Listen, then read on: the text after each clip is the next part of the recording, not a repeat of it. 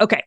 So this week we are talking about meritocracy, how it relates to a sense of morality, and the challenge of change. And so we're going to talk about some like super big picture stuff. And then we're going to drill straight down to like, literally, what does this look like in a coaching conversation? What does this look like in coaching yourself, in thinking about how this applies to your real life? So this week, we're really going to bridge that gap between theory or ideas and concepts and practical application. So I'm hoping that that's going to be fodder for great conversation and great questions, and maybe some live on the fly examples as well. So I wanted to start off this week with an excerpt from one of the recommended readings. I don't believe it was one of the starred ones. It was one of the extra ones in the syllabus for this week. And this is an excerpt from the article, Being Diagnosed with a Chronic Illness Taught Me That Health Isn't a Meritocracy by Kalpana Mohanty. And I wanted to start here because this isn't about work, but the relationship or the sort of the concepts around meritocracy and health are very similar to the language and concepts around meritocracy and work. So I'll read this, but it's up on the screen too if you want to read along. She writes, I did everything they say. This is good reading, Tara, already. I did everything they said I was supposed to. I ate my vegetables, did yoga, and drank enough water.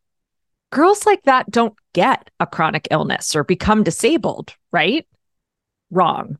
Women have been conditioned to believe both that our bodies are our self-worth and that our bodies are under our own control. As wellness culture would have us believe, health is a meritocracy in which fueling your body and detoxing and holding crystals can rocket you to the top. It is this idea that rankles so deeply for someone with a chronic illness that has manifested as a disability. What the wellness community does not seem to understand is that for many women, their health and their bodies are outside the realm of their own control, and that's okay. So the whole article is great. It's a pretty short one, as some of the recommended readings go that I linked to for you. But kind of starting with this excerpt, I'm curious what words or phrases stand out to you. Is there anything there that you're like, ooh, I feel that. Yes, that's me. Maybe it's just words or phrases that feel like they're extra weighty for you. Julie says relates to aging as well. Absolutely. Nyla, was that a hand? No. Yeah, sorry. And a bite of banana. Sorry. It's okay. I did not expect. Yeah. Well, this idea of I did everything I was supposed to. Now I know she's talking about health. I happen to have chronic illness, so it's pretty like close to the heart here. But I hear this around work a lot. Like I did all the things I was supposed to do. I went to the right schools. I got the degrees. I took the job with the brand name company. Like a lot of the proposal I'm writing on is a lot about the kind of disillusionment when we have played all the cards right and still don't have the experience of work that we want. So that right away strikes me hard. Yeah. It really echoes, I think, a lot of what you all shared in your introductions last week too. A bunch of people said, I did everything that I was supposed to, or I'm trying to walk back that story. So yeah, that makes sense. Julie? Yeah, I mean, it's super ironic too, because also as an overachiever who also has a chronic illness, like on some level, sure, I did what I was supposed to do, but the things I was supposed to do are literally the things that maybe cause my chronic illness, right? Because I have ulcerative colitis, which is stress related, and I'm really good at stressing myself out. So, it's interesting that the supposed to is also the thing that might be hurting us. Is yeah, 100%, absolutely. Ash added, manifested as a disability. I want to dive into my relationship with the word manifesting more and why this is such a buzzword. It was interesting, again, linking to when improving ourselves to death and The Secret. Yeah. Jamie. The control thing. Oh, first I want to say, Julie, I also have ulcerative colitis. Yay. Fun times. And the control part, I think, is interesting. Yeah, because the sudden realization that you're not in control of your body, which I think actually, I mean, you don't have to have a chronic illness. And I think women probably experience this, especially anyways, when we like go through puberty and our emotions are like going nuts, or the other transition that menopause and all that, when again, like things, and it's just not in your control. And in a culture, including a work culture, where everything is like about personal responsibility and everything is supposed to be, you just work harder and you get ahead, or, you know, you fuel your body correctly and you're healthy. And then obviously the flip side of that is that if something goes wrong, it's your fault, right? And ends up being about fault. And which makes it understandable why as women we hide those. We don't talk about those things as much because something's wrong. Because we're supposed to be able to control our emotions, pick the thing. So yeah, that control piece. And I also I feel like in coaching too, one of the things I talk to people a lot about is like what's under your control and what isn't within your control, because it's so important. It's so important for our mental health to understand that. So yeah, absolutely. Control was the word that really stood out to me in this as well. And I think we have this experience of, what you were kind of saying was toward the idea of self-control and like what kind of control can we have over ourselves. But I also think there's this element of external controlling, right? That by convincing us of that self-control is a virtue, by convincing us of, this idea that if we do everything we're supposed to do, and that's something that we put on ourselves, but it actually is coming from somewhere, right? And it serves a greater purpose, and it's reproducing power structures and social order as they are. And we'll talk more about that as we go, not just this week, but in coming weeks as well. Yeah, Rachel says also how much we self-monitor time and energy. Sorry, Rachel, go ahead.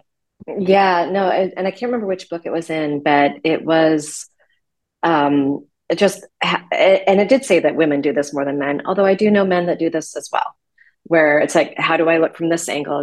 And even especially when, pandemic, Zoom, blah, blah, blah, like I've got into the habit, like I hide my self view for every meeting, because too often I find myself like, what's the light like? How do I look? And should I turn this way a little bit or that way? And at first it was even really odd not to have my self view.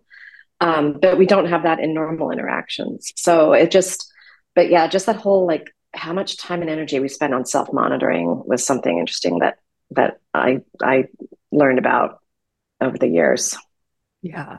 Yeah. That's going to be a big subject for next week when we talk about managerialism and surveillance, and specifically self-surveillance and internalized managerialism.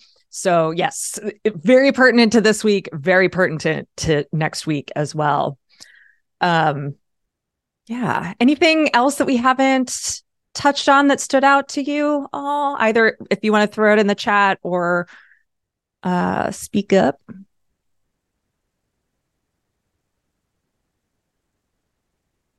All right. Well, let's pick up on exactly where Nyla teed us up for, which is this idea of I did everything I was supposed to do.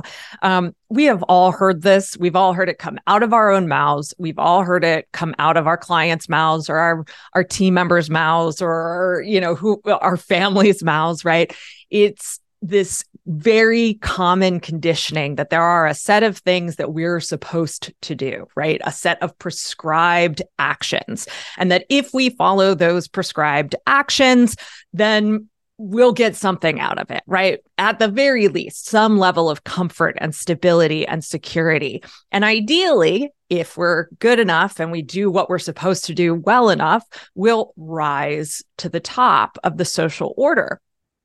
And meritocracy, this concept of, if you work hard enough and you're smart enough and you're talented enough, then you're going to be on top of the social order, is really predicated on that set of prescribed actions. So whether it's going to college or it's, acing the SAT, or it's getting the top internship, or it's, developing your relationship with a mentor or a boss or a coach in exactly the right way, we have this idea, this menu of actions that we're not supposed to just choose from, but really check.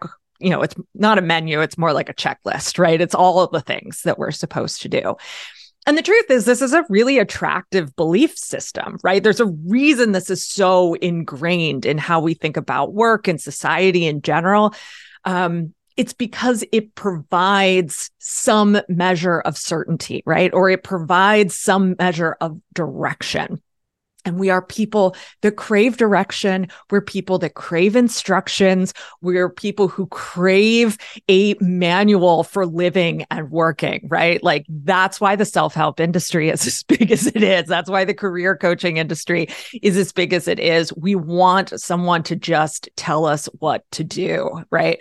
And so meritocracy really steps into that hole and gives us that prescribed set of actions that we're supposed to be able to follow and get this end result. And we learn that extremely early. We learn it, probably before we even go to kindergarten, right? It's something that pops up in some of our earliest interactions with family and society. And then it keeps being reinforced over and over through our lifetimes. So I think Jamie mentioned this, that there's always this flip side to the belief in meritocracy, which is, we like to think about it saying anyone who works hard enough and is good enough, smart enough, talented enough, whatever, can succeed, or at the least get that level of comfort and security. But the dark underbelly of meritocracy is that it is also a justification for those who have less, for those who are in poverty, for those who just are frustrated and haven't, made of themselves what they wish they could have, or what they thought they were supposed to. And so as that kind of social order spreads itself out, and we get the elites at the top who supposedly are the hardworking, the skilled, the intelligent, the worthy, the deserving. We also get this large mass at the bottom of the social order whom we can write off as lazy, unskilled, unintelligent, unworthy, undeserving.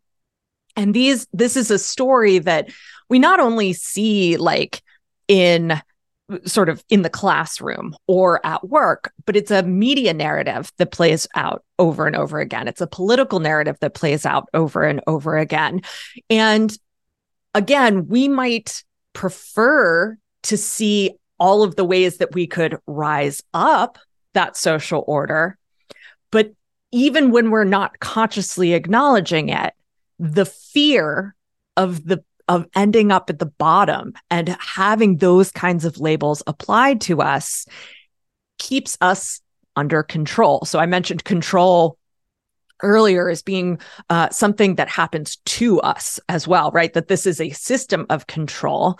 And that's one of the ways that happens, is if you're being threatened tacitly, implicitly, with labels like lazy, unskilled, intelligent, unworthy, undeserving, well, then your action is going to change to avoid those labels, even if those labels might very well be unavoidable through no fault of your own, right? Because no one deserves to be said about, any of those words.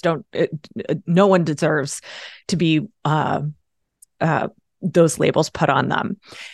And I wanted to introduce sort of the idea of morality in here as well, because especially piggybacking off of last week when we talked about workism as sort of this religious concept or just work as your worldview in general, when we think about morality, it's really this understanding of what's right and what's wrong, what's good and what's bad, what's in bounds and what's out of bounds. And we, meritocracy is one way of expressing a sort of moral framework that we have as a society, right? Hard work is better than less work. Skill is better than less skill. Intelligence is better than less intelligence, right? More wealth is better than less wealth. And so we have this idea of, these markers of moral integrity that also come along with the promises of, if you do what you're supposed to do, then you can get to the top, and that you can have those trappings of living a moral life or working a moral life. And same thing, on the bottom of that is this implication that you're not a good person, or that you're not, your actions are somehow immoral if they are opposite of what you're supposed to be doing. So in that way, meritocracy really justifies this existing social order and existing hierarchy. It's a way of thinking about what is the correct order of people. So,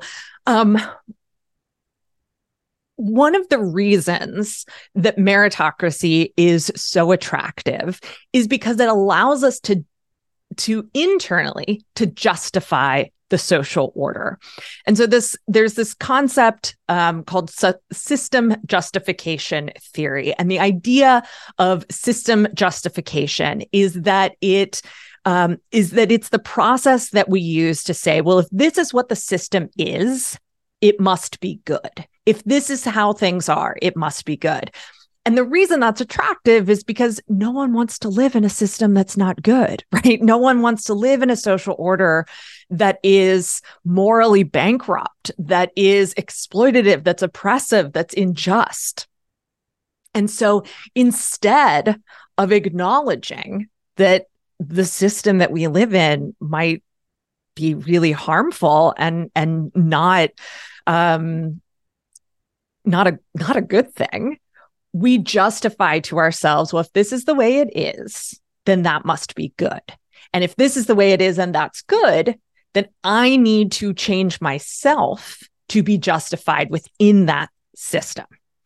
So John Jost, who is the father of this theory, writes, research inspired by system justification theory suggests that people are motivated, not necessarily at a conscious level of awareness, to defend, bolster, and justify existing social, economic, and political institutions and arrangements, because doing so serves fundamental psychological needs, right?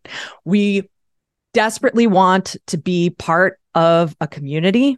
We want to feel like we belong to our group, and part of how our community and how our group functions when we look at a sort of a social level is through this narrative of meritocracy, through this narrative of hierarchy, and that the haves are justified and the have-nots are also justified in having not, right?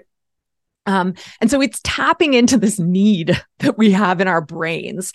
And that's why, so often when I'm talking to people about work, when I'm talking to people about, like on the podcasting side of things, when I'm talking to podcasters about the content that they're making or the questions that they're asking people, they're repeating this social or system justification, even though consciously and intellectually, they actually believe something different, right? And so because system justification is often unconscious or internalized, we have a hard time noticing when we're actually doing things that are at odds with what we proclaim to believe.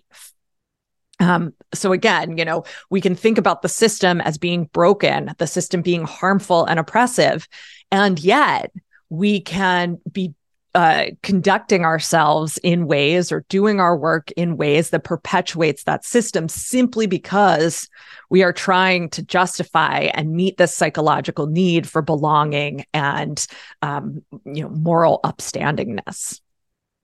Any questions about that? Questions so far? No? Good. Great.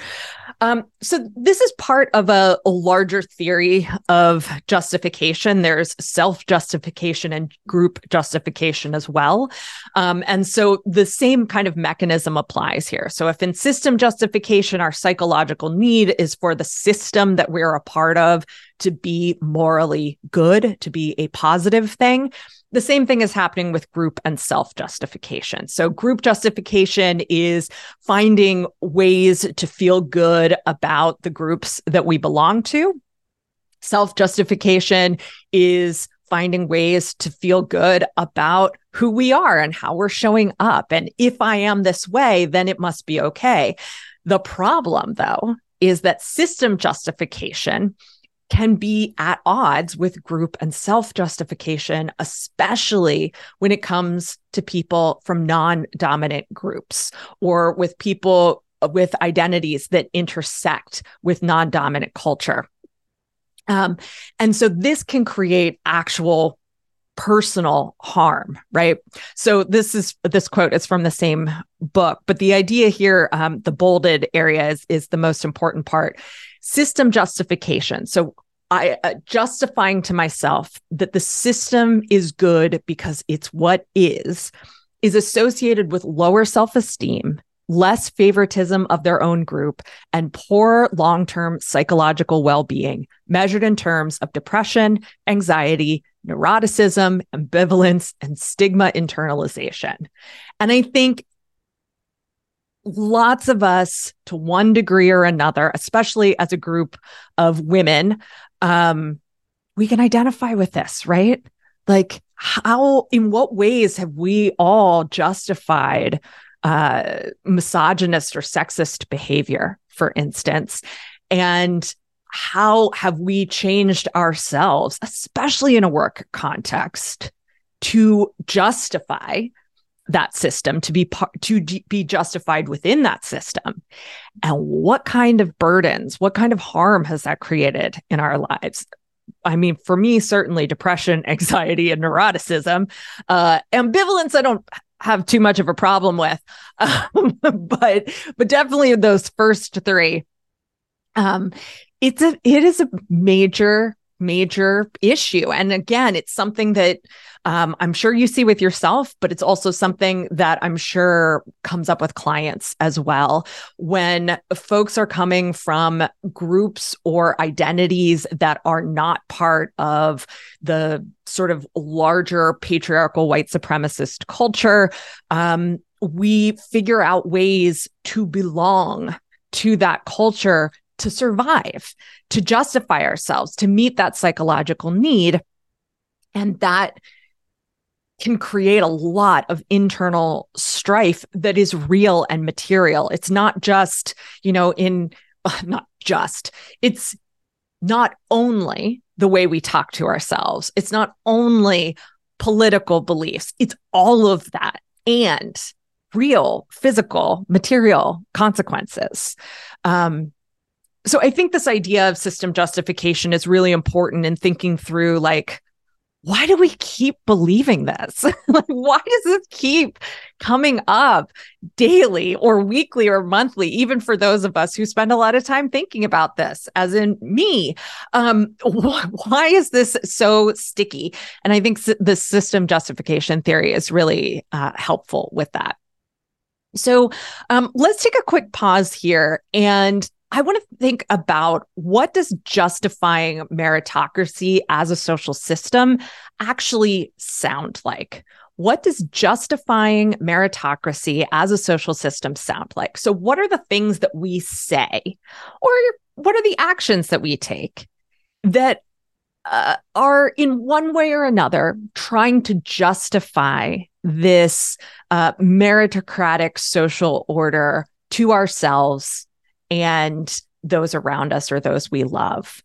So let me give you a couple of things that came up real quick for me. And then I want to give you a couple of minutes to jot down what this justification process might sound like to you.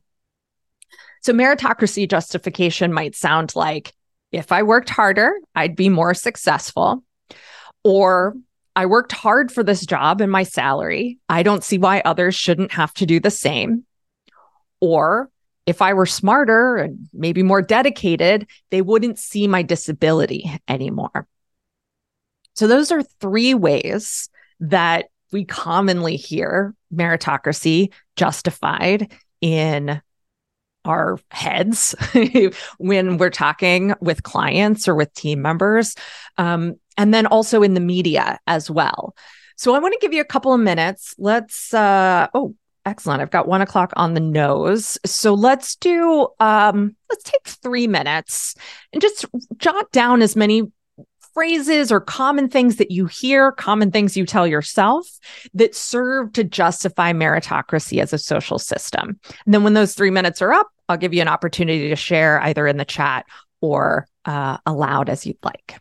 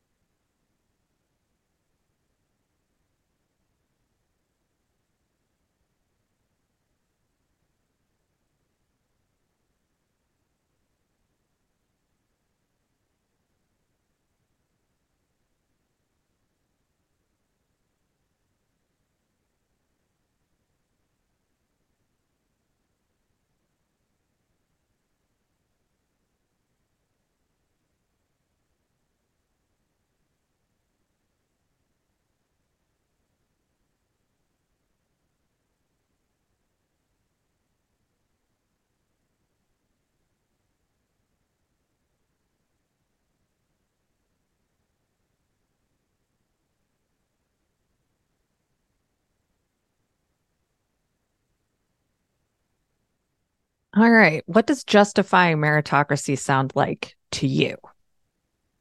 What does justifying meritocracy sound like to you? Rachel? Yeah, I was just thinking of it. So as a business owner, like where I see it a lot, and I may not be answering this in the right way, but There's things no that I right wrote way. down where okay, it's like the whole background check system. So like when it comes to work and, you know, it's so prevalent. Most of it is complete and utter BS. And yet it's a whole cottage industry around background checks. The other one I noted down was in the insurance industry, insurance premiums are better for people with a lower BMI, which again is not actually factual from a health standpoint. And another kind of utter thing that, has just been carried forward with no one questioning it. And then also credit scores as a way of defining responsibility. So as an immigrant coming to this country, and I had no credit score in the US, and I was turned away from a lot of things, even though, I had done a good job in Canada. And it was like, I did a good job, but I came to another country and I wasn't looked at. I was looked at differently. So those are just 3 examples that I thought of in like day-to-day life. Credit score is such a good example.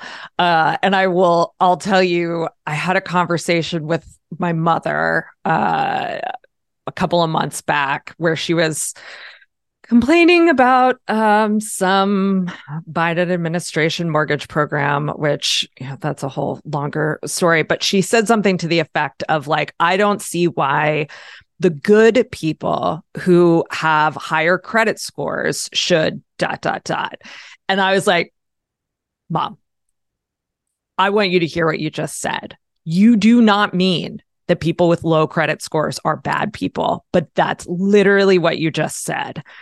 And it took her a while to come to terms with that, but she did. Like I said, there's a much longer story there. I've always said that my mother made me a bleeding heart liberal, but she is not one. So she taught me how to be a bleeding heart liberal, but she is not one. Anyhow, credit. Oh my God, credit scores. We could spend a whole session just talking about credit scores and their relationship to work and self-identity and all of that stuff. That's such a great example. Thanks, Rachel. Let's see. Nyla said everyone has to put their time in. Just be patient. Keep your head down and your work up. Yes, right. Ugh. And the generational piece of that too, right? Like right now we're seeing that, people talking about how Gen Z doesn't want to have to put their time in. Well, 20 years ago, it was millennials don't want to put their time in. I'm sure 20 years before that, it was Gen X doesn't want to put their time in. And guess what? 20 years before that, it was boomers don't want to put their time in. It is a constant cycle of one generation being morally superior to the next generation on top of sort of the more individual or group pieces as well. Yeah, Susan, my mother and I also had a conversation about this. The idea that we can't pay off student debt because it rewards people who aren't deserving.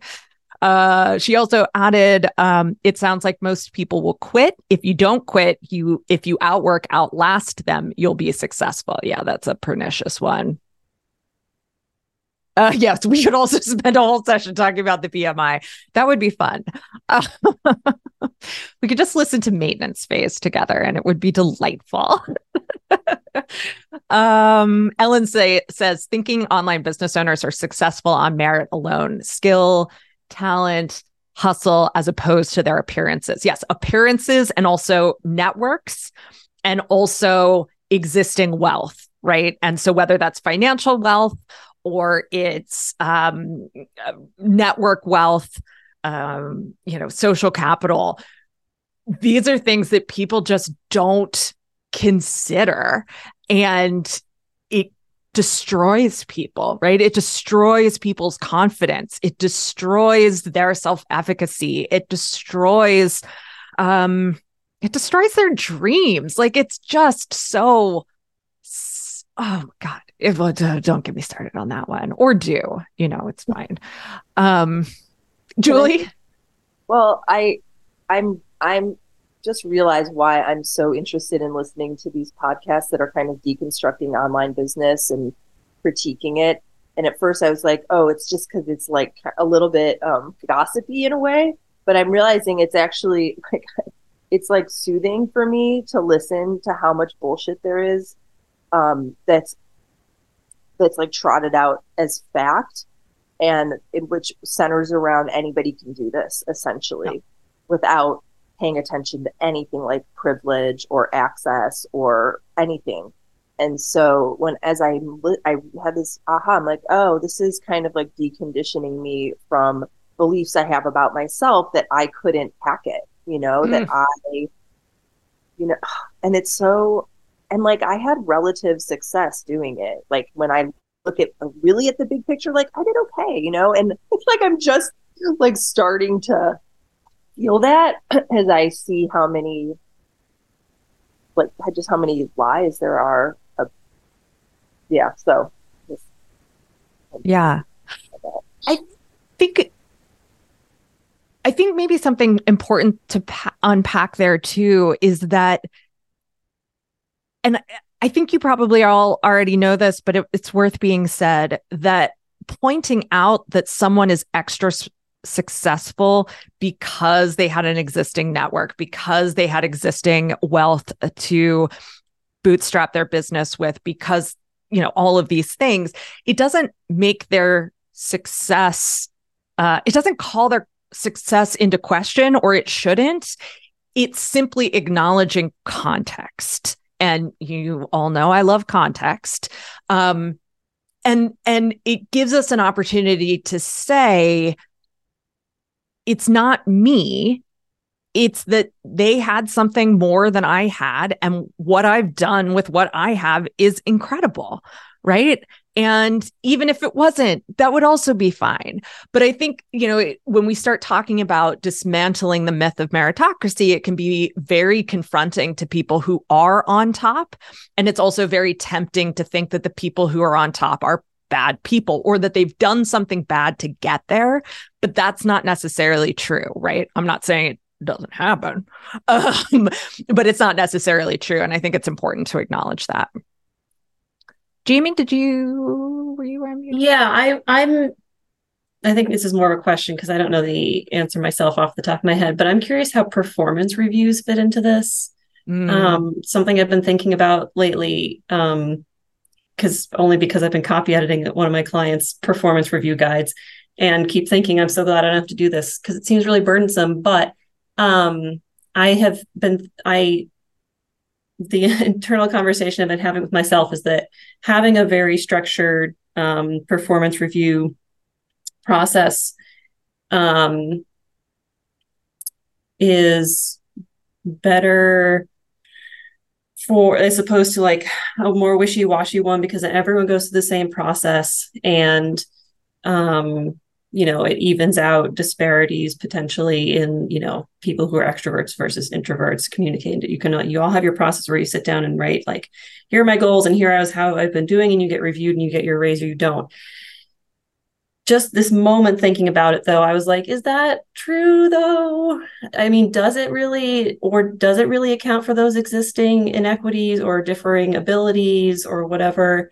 So this is a very it's not a fully formed thought. I guess I'm just curious, like, what y'all's reaction is to how a performance review system, as we see it often, especially in larger organizations, fits into justifying meritocracy as a social system. I'm not sure what. I love that. Reaction, please. Yeah, I love that. And as you were saying that, it reminds me of my days when I was in talent management, and we would use the 9 box to try to like map potential, which is another one of those, to me, very like icky spaces that starts to feel like potential looks and smells a particular way. And we can tell from afar what potential looks like based on a set of behaviors that favors certain types of people with certain types of backgrounds, with certain types of networks. So I think that's really profound. I think all that stuff kind of, we tell ourselves it's a system, therefore it's fair. Right. But the system is based on a ton of assumptions and a ton of biases. So I think think the hardest thing to reconcile with for me in this very moment is like anyone who's ever spent some time in HR is like justifying this as a process that feels explicit and public, forgetting that it is based on a bunch of beliefs. So yeah, exactly. Yeah, thanks. Yeah, when you were talking about that, so I was in the Air Force for a very long time and have been through, I think now 3 different versions of the performance review process on both the officer and the enlisted side. And they're very structured and they're very clear and it's very systematized and very public. And, but it's very closely related, or at least it's supposed to be closely related to people getting promoted. So your scores on your performance review determine whether or not you're eligible for promotion. And what has happened over like the last 20 years is they come out with a system and it's super clear and everybody follows the system for a while. And then the supervisors start ranking everybody higher because they want to do what's best for the people that work for them. They want their people to get promoted. They want to take care of the people. So they'll start inflating the scores, and eventually then everybody's a 5 out of 1 to 5. Everybody's a 5. And then the Air Force is like, hey, everybody can't be a 5. You have to you can only have 5, 5 of your people can be 5s. And then so they start trying to enforce people rating people lower, and then they release a new system that's still very systemized and clear, and the same thing has happened at least 3 times in the 20 years I've been dealing with Air Force performance ratings. And so I think even if you're like super clear and super committed to it, there's still an element of the supervisor is the person who's making that determination, and they want to take care of their top performers, and maybe they have somebody that they have a personality conflict with, and so they're going to rate them lower. And so I think even if you have a really explicit, specific system about how you rate people based on whatever your performance metric is, I think there's always the element of like people and their biases and how they approach being a supervisor, that I think I don't think there's a way to create a performance system that would manage to like adjust for that. I would love to think that there was, but in large organizations, I've never seen anybody, despite how transparent and how specific and metric based, and I just think you can't account for the people element.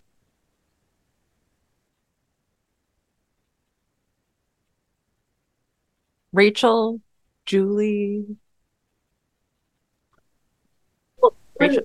Oh, a little piece that comes to me. I'm realizing I don't have my headset on. Can you hear me okay? Mm-hmm. Well, just with reward in general, like I think about my kid and how ingrained, I think she's like naturally competitive too, but it's ingrained in her, like that winning stuff and being the best at stuff.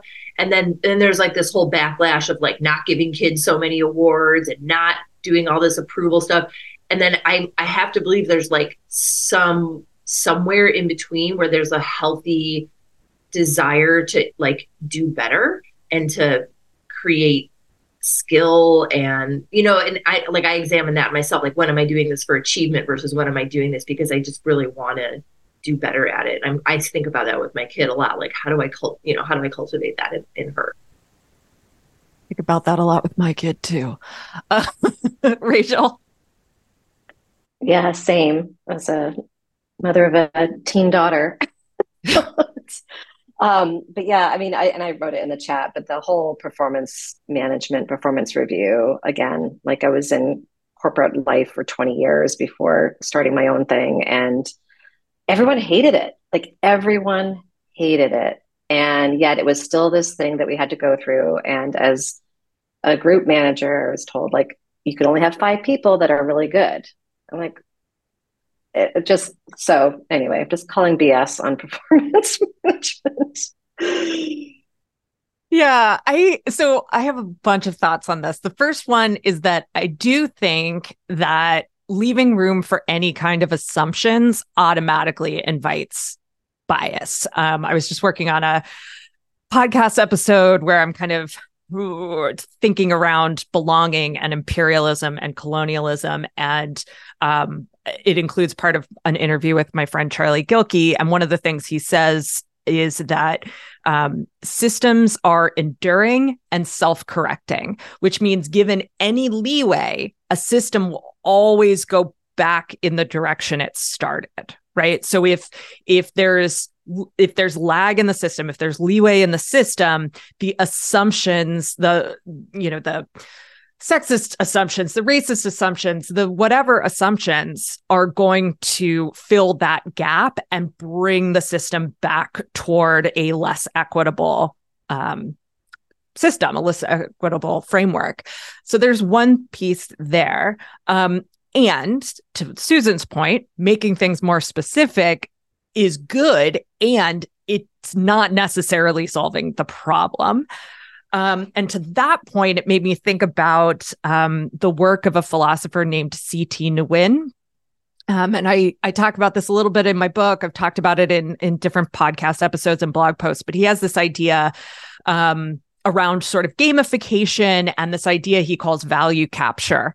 And essentially, value capture is this notion that whenever we start quantifying something, when we substitute a quantified or a quote unquote objective measure for something that's nuanced and contextual and some, multi-layered, that when we substitute something flatter for that, that we learn to game that flatter value instead of relating to the fuzzier, more contextual, more nuanced value that we were trying to measure in the first place, right? And so that flattening ends up with the gaming of the system, like Susan was talking about. And Rachel, to your point too, around like, you've got to have this many people in this category and this many people in this category. It's very similar, right? It's that idea that we can develop a quantification scheme that is going to combat bias, that's going to allow us to only promote the right people, right? And then the last thing is that underlying all of this, it seems to me that we need systems and processes for feedback and for helping people get better at their jobs and for learning better how to work with each other and learning better how someone can contribute to the goals of an organization or the goals of our businesses, if that's what it is. And that when we tie that feedback process to financial reward or recognition, to status, we're always going to bump up against these problems. And that perhaps the only way to start dismantling that meritocratic mindset at work is to separate feedback from pay and status. And that is really confronting, especially like if we're talking about corporate work or we're talking about even a small business, the idea that some people deserve to get paid more than other people, either by virtue of their title or by virtue of their performance, is just like, that's how it is, right? Like, that's how it's supposed to be. But why? Why is it that way? Why does one person make more money than another person? Do they deserve that money more? Does their work contribute that much more value? Right? We're seeing that with the labor movement this summer, right? Why is it that CEOs can continue to get pay raises, but workers on the ground are still getting paid what they got paid 10 years ago, which is actually less than it was 10 years ago, right? So that's hard. And there is no easy way to be like, oh yeah, let's just separate performance reviews and compensation from, from this system. There is no easy way to do that. But I think that's the kind of assumption that we need to examine when it comes to meritocratic structures with work. I don't want to miss a chat. Okay. So all that being said, let's keep going. We're going to wrap up this section here in just a second, and then we're going to move into immunity to change, which is one of my favorite things to talk about. So, as I kind of mentioned earlier, social justification becomes really a moral framework.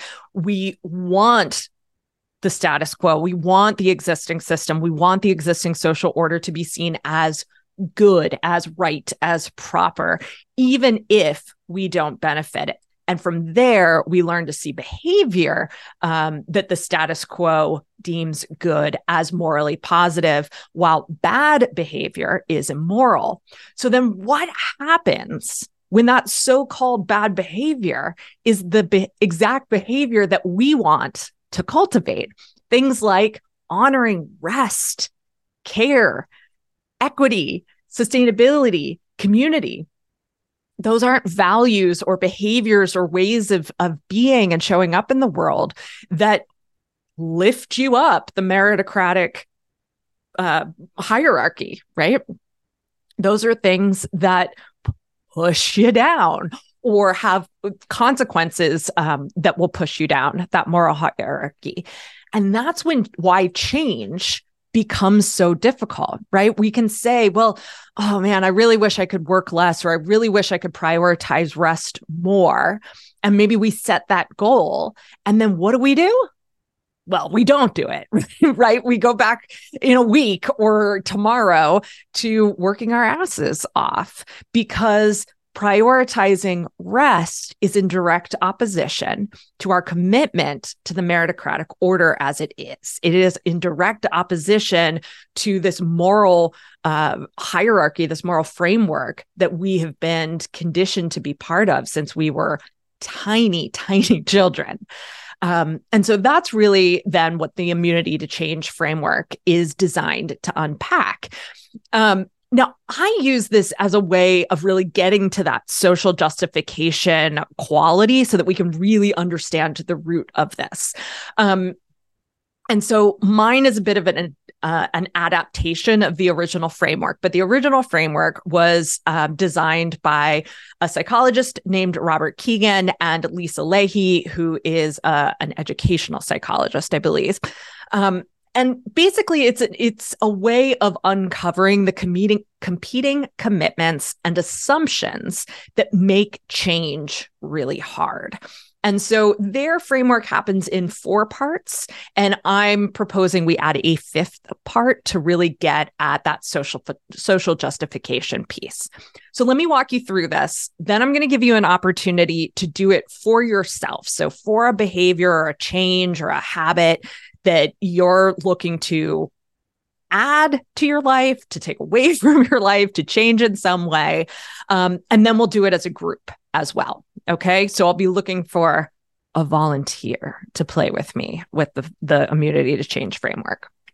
So the first part, the first thing that we identify is the desired change. What is the commitment that you say that you want? What do you say you want to be committed to?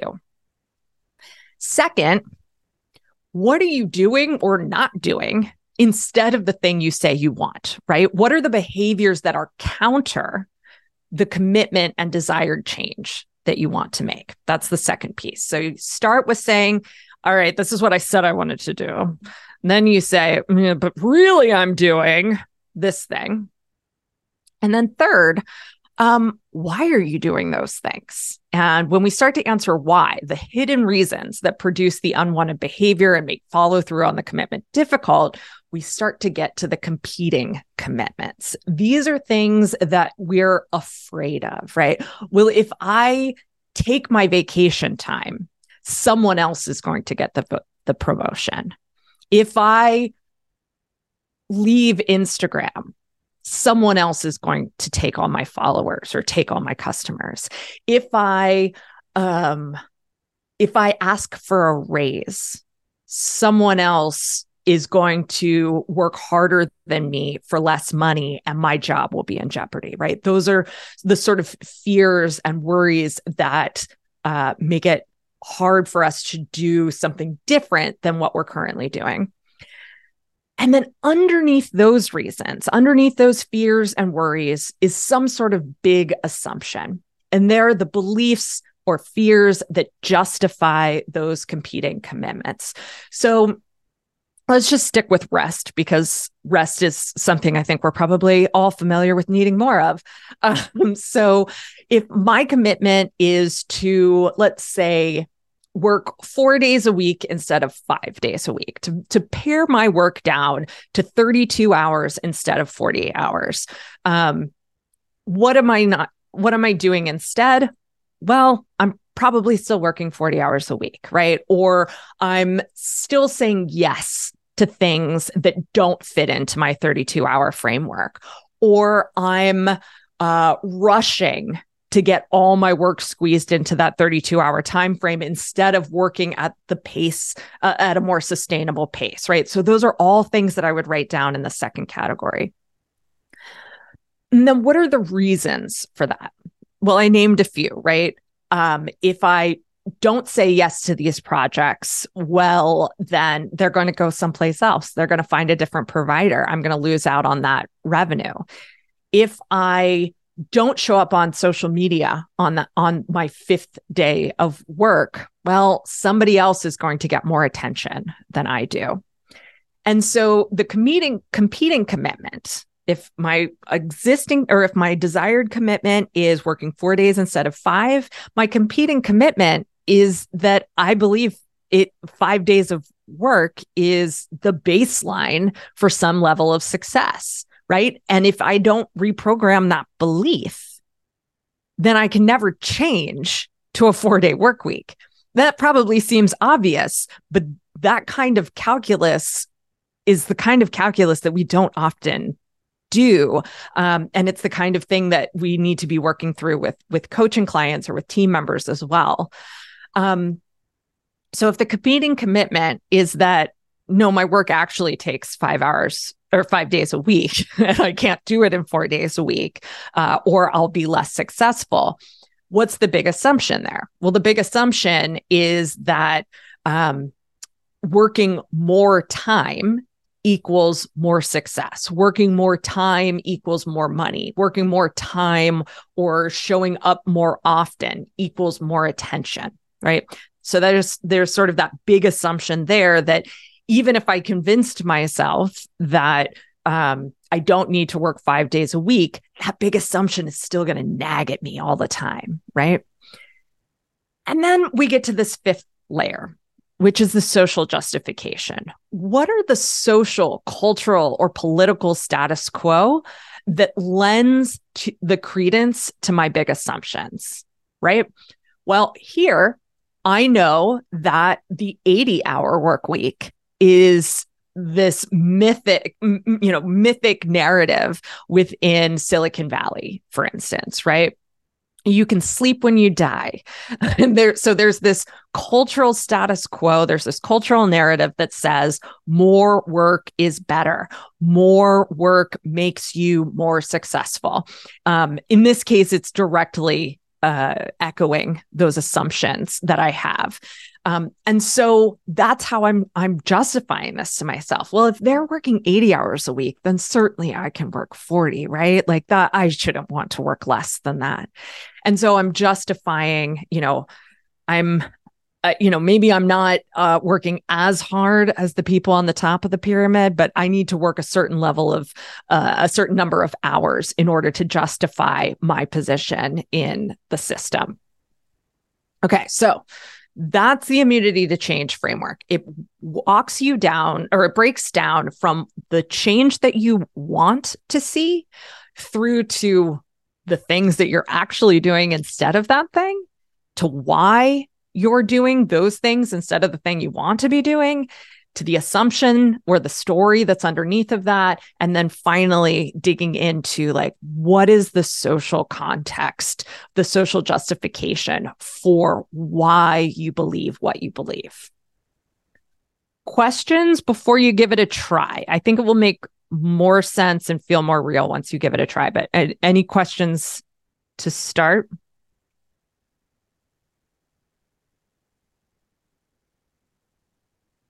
Okay, cool. So let's do 4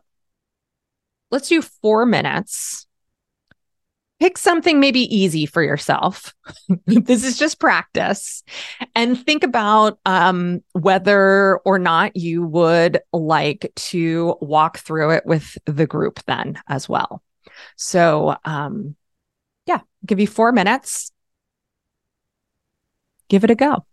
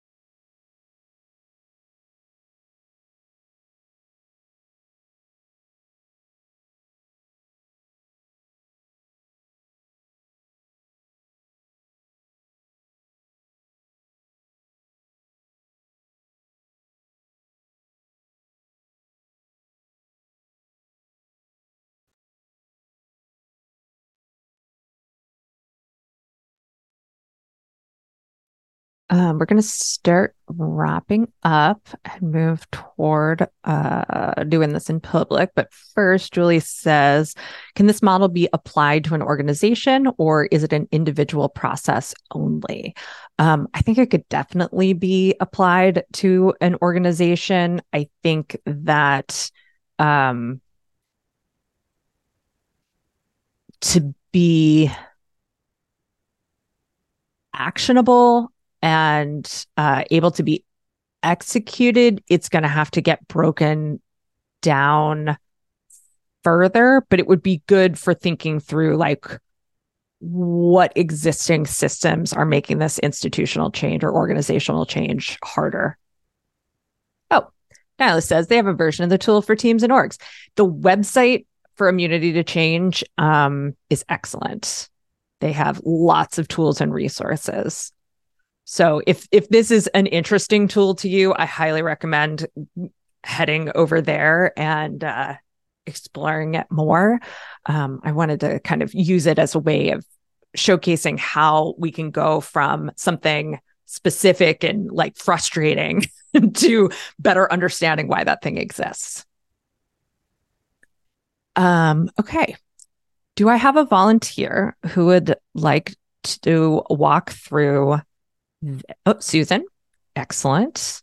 I am going to stop this and pull up my whiteboard.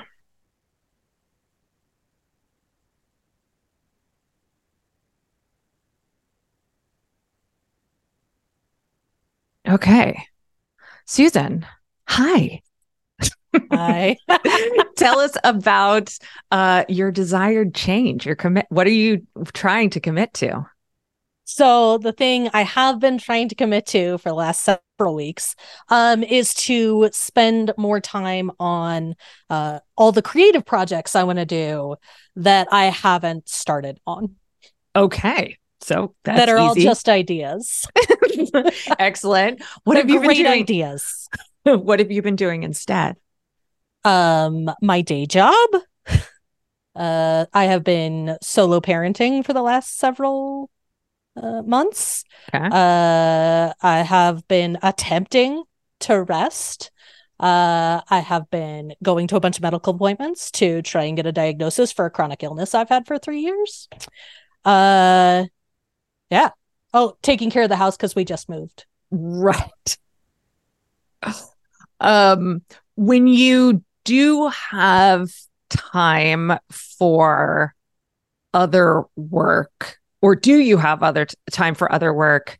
And if so, what are you doing with that time instead of moving forward on the creative projects?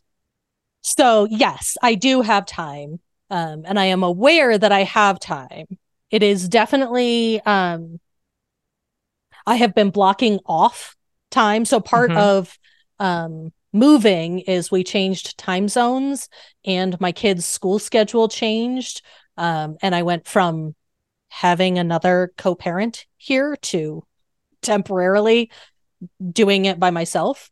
But there's still time. Like my day job still only takes up probably half of the day every day. The kids actually in school. So I will say the thing that I am doing, like the biggest thing that comes up is resting. Like it's a direct competition with how much am I resting and what am I doing that is actually restful. So most of the time I am zoning out on TV or on my phone or yeah, those are probably the two biggest. Like the time is actually there. Like it seems like I'm really busy. And I am legitimately busy, but I could find time and I consistently am blocking it off and then not doing it. Okay. Like I'm doing other things during that time. Like it's blocked off on my calendar, but then I'm not doing it. Yeah. And so just so I understand, during the time that you have blocked off on your calendar for this work, that's when you find yourself kind of scrolling on your phone, watching TV, zoning out. No, I am blocking it off during the workday and I'm doing anything else. I'm doing day job stuff that doesn't have to be done. Okay. I am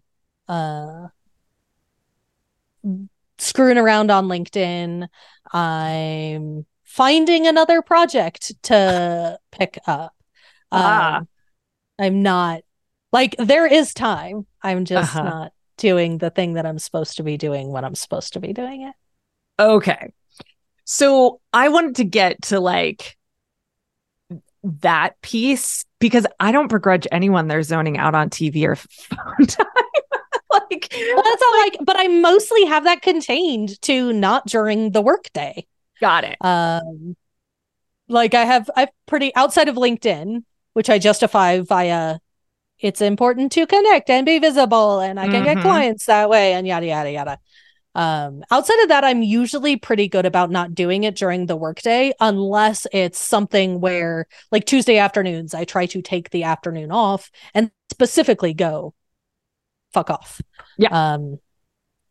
But yes, during the time that I am blocked off, either somebody, there's a work crisis or I can't get my brain to engage in the thing that I want to do.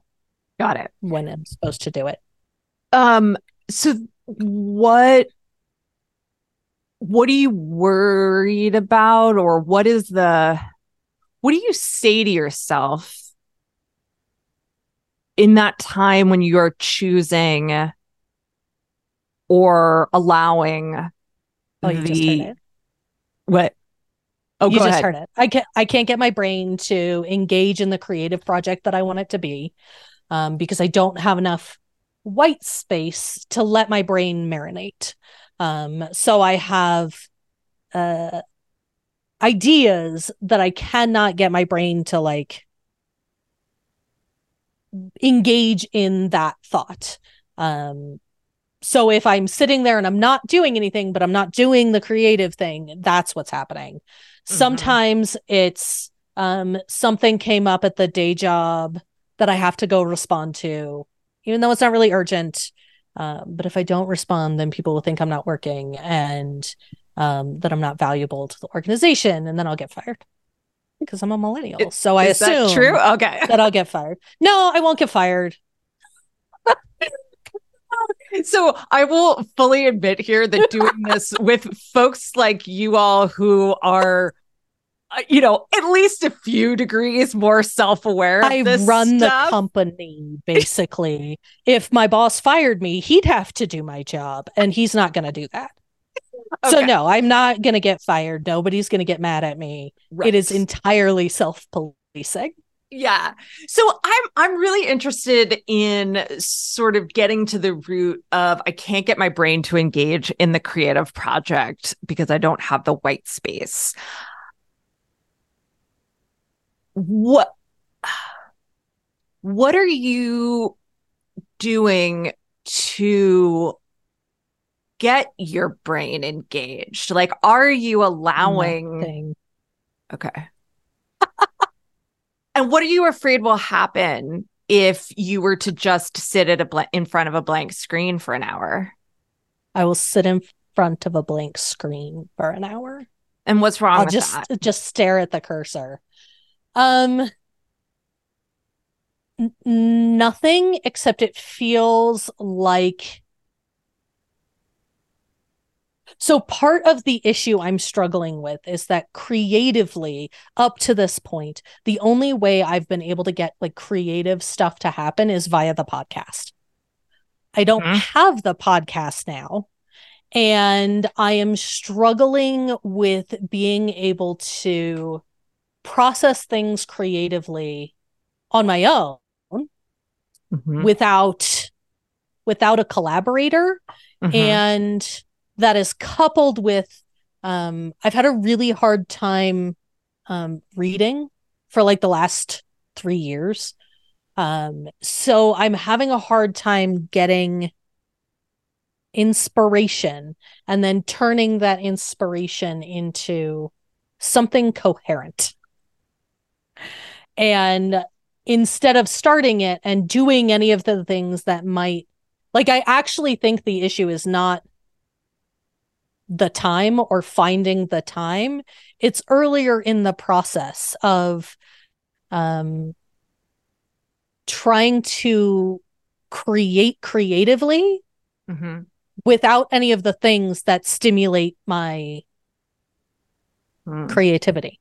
Like, I feel like I'm just sitting down and I don't have anything to trigger interesting new thoughts or interesting new interpretations or that kind of thing.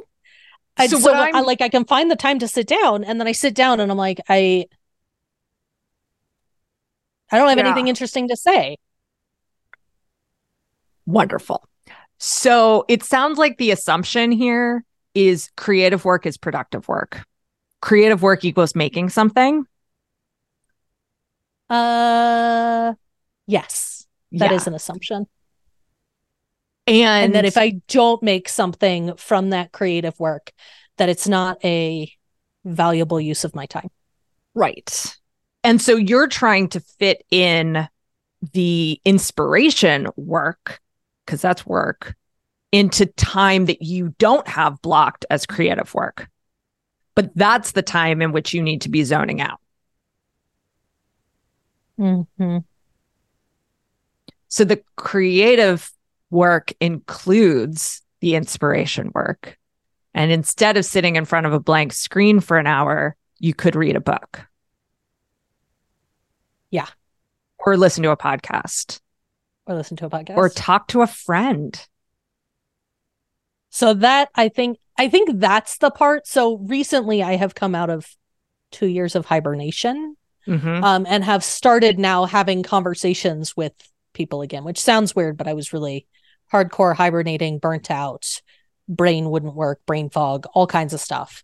And now I am starting to have conversations with people, and they are starting to do the inspiration piece. Not to the point where I feel like I could produce something with them, but at least to the point where during that time I am managing to at least be thinking about the thing I'm supposed to be thinking about, instead of I think getting afraid that if I spend time thinking about stuff and the stuff I'm thinking about or producing is really shitty, or that it will be shitty, maybe. Trying to get past that it always has to be good part and just through the start doing it part. And it's also the, like what we talked about before, where like if I have to outwork people and outlast them in order to be successful, and I recognize that in order to do that I have to be consistent, and in order to be consistent I have to build systems that allow me to do consistent work in a sustainable manner, and then I get stuck at the beginning of that loop. Yep. Like that is the loop that happens in my head, is in order to be consistent, I have to have systems. I have to figure out what the system would be and block it off on my calendar. And I have gotten to that point, but then I'm not using that time to then do the rest of the loop. Right. And the reason that you're not using the time to do the rest of the loop is because there is an underlying belief, assumption, justification that whatever you're doing has to result in a high quality product. Yeah, I have to have something. It can't just me. And it has to be good. Me. And it has to be good. Yeah. Like I don't want to put out shitty work. Right. But the problem with that, of course, is that the only way to you get to a good, you have to do the shitty work. You have to do the shitty work. Yeah. And you also have to do the work that doesn't make something in the first place, too. Yes. Like research, inspiration, sounding board. That's all part of the process, too, right? Yeah, and all of the systems that I had prior to the pandemic to generate those are all things that I lost access to. I used to listen to podcasts while I was walking, and then I got really sick and I wasn't able to walk. So I didn't listen to podcasts because I can't listen to podcasts and just sit there. because I start tuning it out. Yeah. And like I stopped being able to read books. Like I couldn't focus enough to read books and or like newsletters or other things. And so, yeah, I'm trying to figure out how do I do that now? Still not having access to some of those things, but ending up with the same result. Yeah. Obviously, if this was a real coaching conversation, we'd talk about next steps and like all of those kinds of things. But I'm curious for those of you who are kind of watching, like, what observations do you have? What questions do you have based on what we kind of just went through? And Rachel? Well, it kind of relates to what I had down, which was like exercising daily. Sure, I'm not the first person to have that. But then I went all like full circle, and I even put this because I came up against that creative thing too, where like maybe my big assumption is that I need to exercise daily. Like, do I? Like, do I just need to move my body for 15 minutes? And like, I so related to what you were talking about, Susan, about the creative piece, obviously coming at it from different perspectives, but I had like a sense that I wasn't good enough to be around creative people because I didn't consider myself a creative. I didn't consider that my entrepreneurship path was creative enough. So I think from a big assumption standpoint, I'm kind of like really turning it on its head, like that it has to be 30 minutes of exercise that I do. And therefore I say, I don't have 30 minutes today. So therefore I can't do it. So it's just very interesting. Thank you for sharing. Yeah.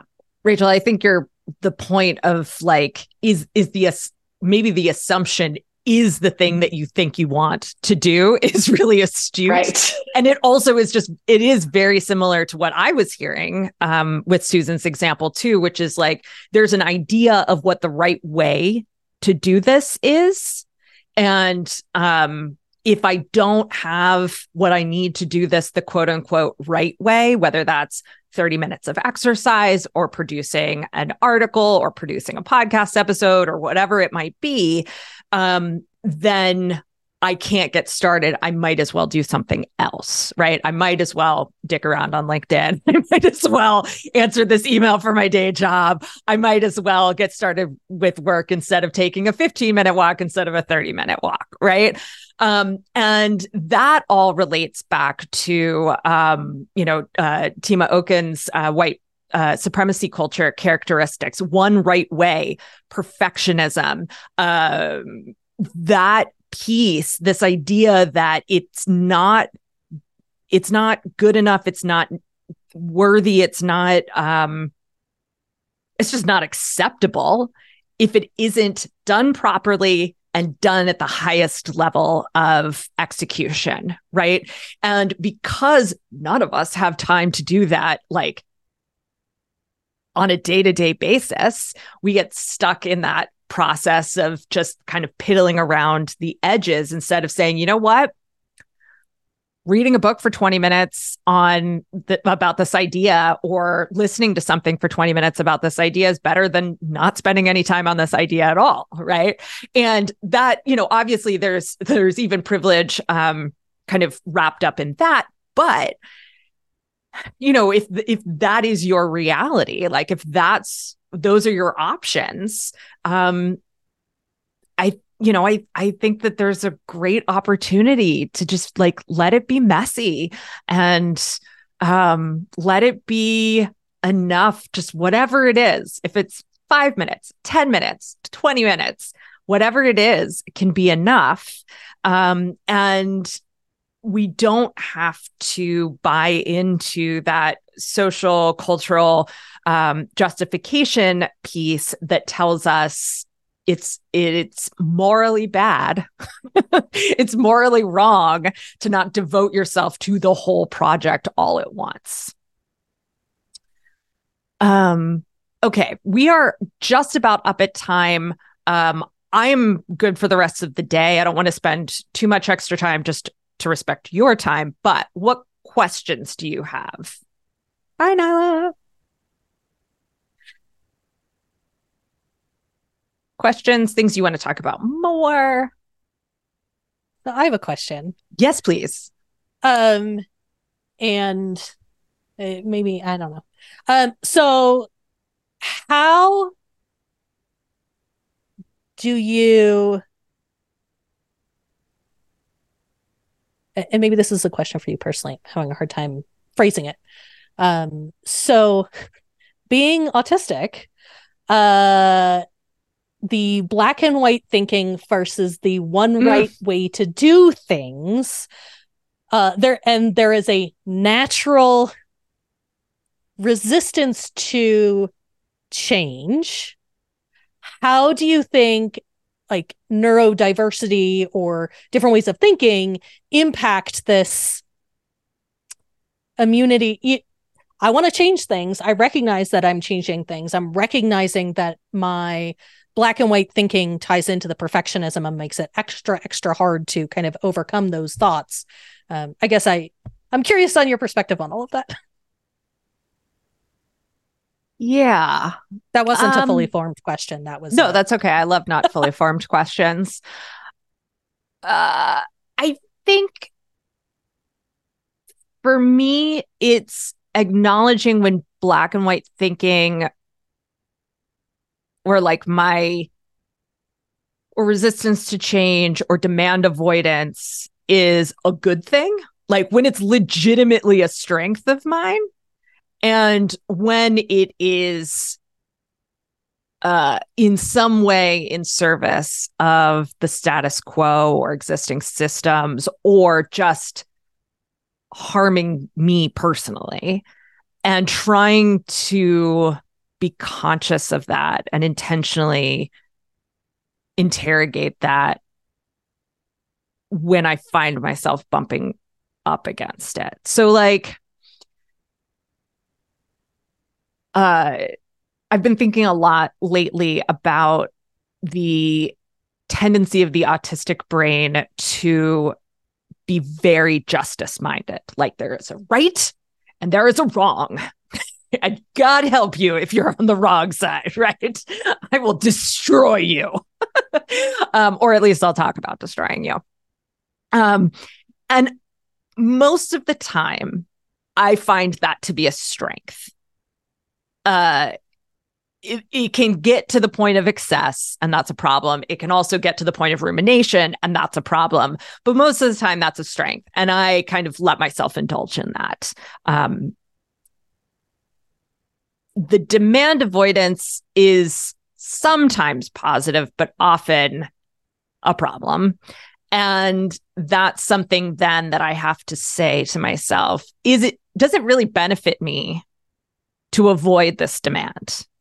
Is it worth my time and energy to push back and resist this thing that I really should, like, that someone else has told me I should do? Sometimes it is. Sometimes it's like, yeah, you crossed a boundary and like, I need to respect that boundary for myself. And then other times, most of the time, it's no, Tara, you can be a little more flexible and do that thing that Sean asked you to do or insisted 3 weeks ago that you needed to do and now is angry at you about. So yeah, I think that's kind of how I think about it. Is like, what is the source of the resistance? Is this something that I can leverage for my own benefit and for others' benefit? Or is this something that is causing unnecessary friction for me and others? Is it harming me or harming others? And try and balance it that way. I don't know if that's helpful, but that's how I think about it. No, it is. That was helpful. Thank you. Okay. Any other questions about or things you want to hear more about in terms of meritocracy, social justification theory, or system justification theory, or immunity to change framework? I know we tackled a lot today. I think one of my questions is kind of similar to Susan's, in that when we're ourselves in that space of thinking about the black and white right and wrong answers. And we're trying to coach people through these things. I guess I'm wondering about the questions that I should be asking myself as a facilitator of these questions to make sure that I'm not leading them down. Yeah, I guess, yeah, this is clearly really unformed, but there's always this balance of like how much I'm going to educate my clients about what we're talking about versus just like leading them into the next question. And it seems like for this material specifically, there does need to be a component of education. Otherwise, we're kind of becoming those self-help people that just are like, this is what you should question and believe because you trust me. Right. So maybe that's an unanswerable question, but no. I mean, it probably is, but that doesn't mean that there aren't constructive things that we could talk about it around. Yeah.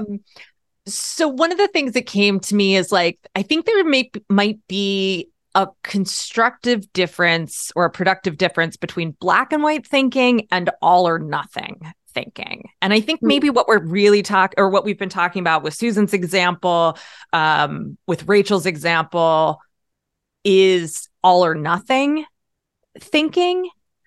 And that's something where, like, if I'm in a coaching situation, I'm thinking about identifying that train of thought that someone might be in and then asking, what's going to happen if you can't go all in? Or what's going to happen if you don't?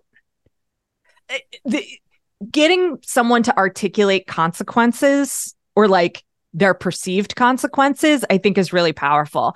And another thing that can be really powerful in a coaching conversation like that too, is that sometimes there are real consequences, right? And acknowledging for someone, yeah, that could happen, is like something that a lot of, that is definitely not something that a self-help guru will say. So you can feel good about that. Right? Like, we don't, it's just not popular to say, yeah, you're right, you could fail, or yeah, you're right, you could, I don't know, not be able to pay rent that month. But there's also like saying, okay, but like, what's the likelihood of these different consequences? And if those are things that you're worried about, why are you worried about them? Why are you worried about not being more visible? Why are you worried about telling this particular story or sharing this particular idea? What is the underlying feeling piece there? And where does that come from? Like, what does that feeling connect to for you? And just sort of getting underneath the surface of it. I think that there is a component of education around, like, when I hear you say this, it really makes me think about this sort of culturally agreed upon idea that we have, right? It makes me think about this other narrative.